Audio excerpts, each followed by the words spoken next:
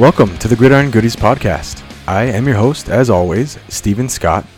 On today's episode, I will discuss the results of last night's TNF game, I'll dive into the news you need to know, and I hold myself accountable with some bet busting.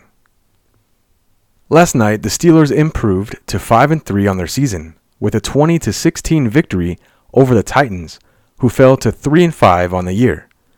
Ultimately, I didn't get the results I was looking for, but that didn't make the game any less exciting. Mike Tomlin decided it was time for Matt Canada to take a field trip and stuck him down on the sidelines for the first time in his career. As goofy as it sounded, it seemed to actually have a positive effect on the offense as a whole.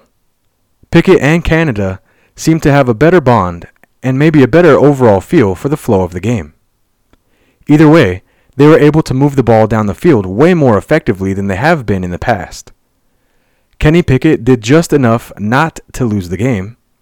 He made a few great throws, but also made some bad reads, missing wide-ass open receivers several times. He was, however, able to hit George Pickens in the end zone for a touchdown that would later come back for being out of bounds and completely ruined one of my bets.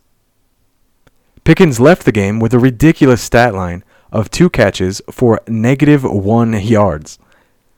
Deontay Johnson was the main receiving target and had a great game, nearly 100 yards on 7 catches, and he even came away with a touchdown, his first in 10 million years. He also stretched the field, which directly influenced the success of the running game. Both Najee Harris and Jaylen Warren had great production on the ground, over 150 yards rushing as a team. Najee Harris busted a big run early to score the first touchdown of the game. Jaylen was clutch yet again in the short passing game, helping move the sticks several times. On defense, TJ Watt and Alex Highsmith did a great job of bringing pressure, especially early on, which definitely helped send Will Levis back down to earth.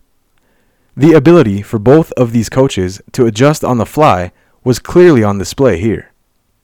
To counter the pressure and help out a struggling offensive line, Mike Vrabel stuck like 15 tight ends on TJ Watt's side during passing situations, which he also limited by leaning on Derrick Henry and the running attack. Mike Tomlin would later counter Vrabel's counter by moving TJ Watt all over the line. This was a great coaching matchup, and I really enjoy watching games like this.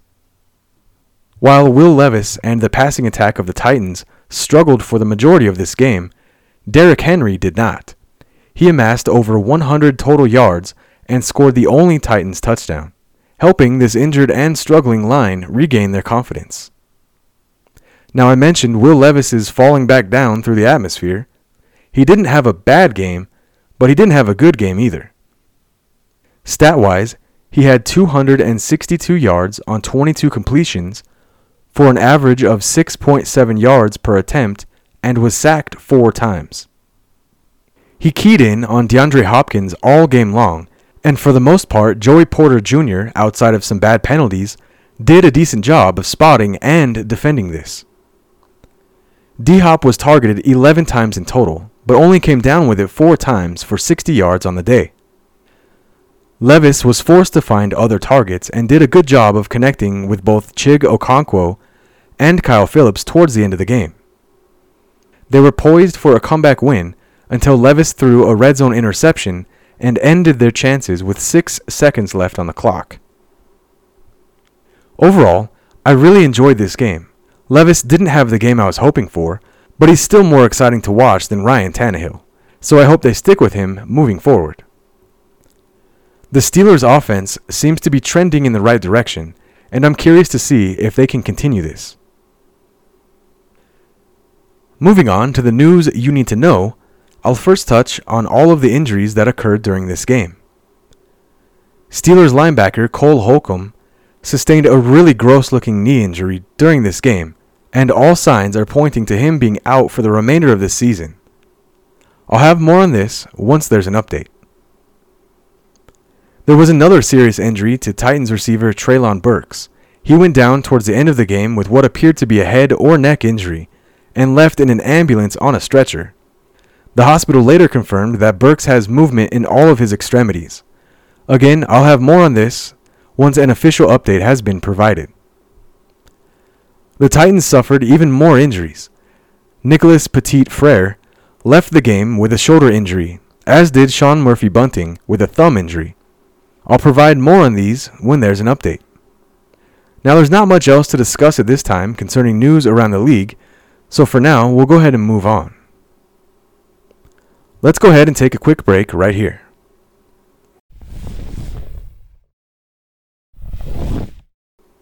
Alright, welcome back. Now let's add a little accountability to the words that fly out of my mouth during today's bet busting. Last night was the first TNF game that I ended up in the red, yet it for sure added to the excitement for the ending. During that entire last drive for the Titans at the end of the game, I was mustering all of my hope in a 5-yard gain for the King and a touchdown catch for Chig Okonkwo. I almost got both, if not for a near interception on a red zone target for him. But that's enough for the excuses. Let's see the results of our straight 5 bets. First, I had Derrick Henry to score, and he did, putting up the only touchdown on the scoreboard for the Titans. Next, I had George Pickens to score, and if he wore cleats that were a couple sizes smaller, he would have. But ultimately, he did not. Next, I had DeAndre Hopkins to score, and he did not. Chig Okonkwo to score was my next bet, and he came close at the end, but ultimately he also did not. Lastly, I had Nick Westbrook-Ikhine to score, mostly because it was juicy odds, but also because he seems to do a good job of getting open in the red zone. Either way, he was essentially not involved much here, and let me down. I ended up going 1 for 5 in last night's straight 5 bets. I'm both disappointed and embarrassed. Yet we can learn from our mistakes here.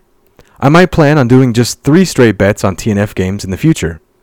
Scoring is down across the league, and trying to pick 5 touchdowns in a game that only produced 3 wasn't necessarily a good idea.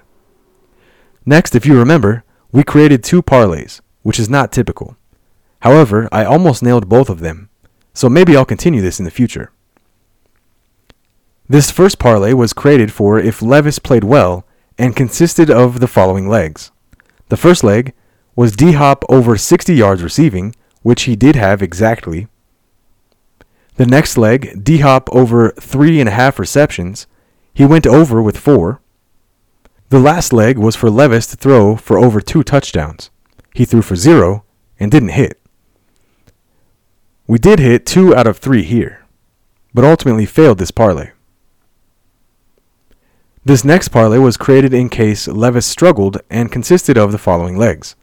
The first leg, Derrick Henry over 80 yards rushing. He ended with 75 and broke my heart. The next leg was Najee Harris over 50 yards rushing. He went over with 69. The last leg was Jaylen Warren over 2.5 receptions. He also went over with 4. Again, we went 2 for 3 and missed out on a big payday by a measly 5 yards. This one definitely stung more than the other one for sure. And that'll wrap up today's bet busting. Next, we'll check in and see how our fantasy football sleeper picks turned out. My first pick was Taji Spears, who scored 6.2 fantasy points. Next, I had Chig Okonkwo, who scored 5.8 fantasy points.